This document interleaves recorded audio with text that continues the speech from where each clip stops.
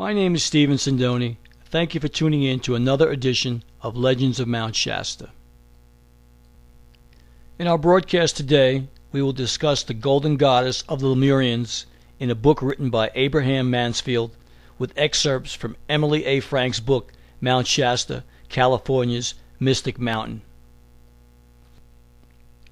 Abraham Mansfield believed that Lemurian gold mines exist deep within Mount Shasta and wrote several books about mines and other phenomena. Abraham claimed that he was the appointed chief of the gods of the Lemurians. The year was 1931. Mansfield tells of the experiences of his friend, not named in his book for personal reasons, who had lost his way on the northeast side of Mount Shasta while following a wounded deer. He finally found the dead buck, but he had become completely lost and had wandered around until he was exhausted. Quoting from Mansfield's book, about 3:30 a.m. he heard something saying, "Why don't you come with me?" My friend looked up, and to his surprise there stood a being 7 feet tall who said, "I am a Lemurian. What are you doing here?" Mansfield then divulges the experiences of his friend, who was taken voluntarily to a palace and gardens beneath Mount Shasta. His friend and the Lemurian kept going down, down, down, and finally the Lemurian said, "We are here in the shaft of gold, and it is only a little further to my cave, which is lined with gold. You can sleep on my slab of gold. You will not need blankets because the slab was heated chemically thousands of years ago and never loses its constant heat. It is similar to the sun." The golden pillow was placed under the man's head, and he was told, "Think of what time you would prefer to awaken, and you will, as the pillow is a mental thought pillow, radiated, so you will become acquainted with mental seance, like the other Lemurians, of the living dead beings." The man was also told, according to Mansfield, that there were a series of tunnels and shafts, or flues, left by the volcanoes, which were connected together under the earth like highways, like a world within a world, and the shaft went several hundred miles in any direction. As for the brightness in that underworld, he was told that the walls were painted with a liquid sunshine, and were as bright in all the caverns as though the sun itself were shining through. One shaft, he was told, led to the ocean and was near the wilds of Del Norte County, 90 miles to the west, near a monastery that was built to train religious Lemurians, and that this shaft lined with gold was accessible from the outside. "I saw," the man told Mansfield later, "plates and gold-lined shafts, and tables and chairs unbelievably monstrous in size." Then I asked the Lemurian about the beings.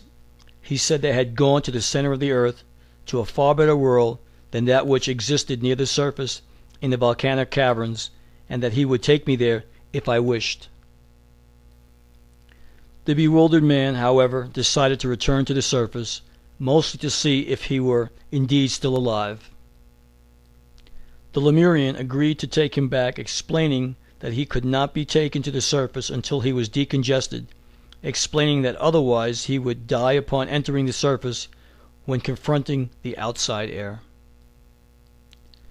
After thinking it over, the man decided to stay and see a few more sights before returning. He told Mansfield later, "I wanted to see the Lemurian treasure vaults and things from the long ago Etruscan and Lemurian civilizations." The Lemurians said that the crown jewels and gold were there, but there was nothing about their way of life, as they never kept scientific records at the mines. The gold was taken out for all nations of the world, and they built temples with gold on the islands of Etruria and Lemuria. The Lemurian, according to Mansfield's book, told the man that he grew carrots 2 feet long and 2 feet through, and all other vegetables and fruits the same. He showed the crown jewels of the Lemurian and Etruscan civilizations of thousands of years ago, and said the Lemurian and the Etruscan treasures are still there, the way they were left after the Ice Age. Quoting Mansfield from his book, Before the Ice Age, the ocean was 5 miles from what is now Mount Shasta. Finally, after seeing other wonders, the man asked to be returned to the surface. I told Lemurian, he told Mansfield later, that I'd like to return to see if I was still actually alive and find my car and my friend who had been hunting with me when I got lost. I explained that he must be worried by now, as I had my car keys in my pocket and it was a long walk home for him. Thereupon, he was decongested and returned safely to the surface. He told Mansfield after they were reunited, on the outside they left me on my own again and completely disappeared into the depths of the mountain. I wandered around looking for the road and my car. Finally I said to myself, "You fool, get down off this mountain and start over. Go up the old emigrant road that you were on and find your car where you and Mansfield left it yesterday, or whatever day it was." He found his car in Mansfield, who said he had nearly frozen to death the night before. As they left the mountain, they compared notes, discovering that they had both had former eerie experiences, and Mansfield revealed that he was acquainted with the shafts of gold and the plates of time from happenings in his own life. His friend said to him, "You speak of the shaft lined with gold, the plates of time, and the Yukian of God's sciences. I saw the Yukian on the walls of the caves I slept in, and as the plates of time state, it is time to tell the world, and you were the one chosen for the mission." Mansfield explains that the plates of time were assembled thousands of years ago.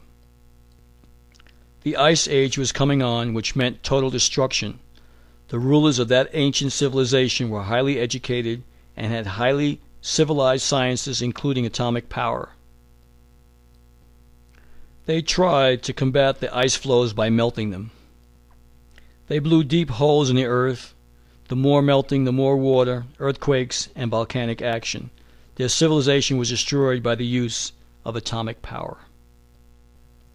The plates of time were assembled for future generations to preserve the knowledge that they had about atomic power, so that a new generation would use it wisely and respect the powers of God in any and all things from beginning to end of all worlds and time.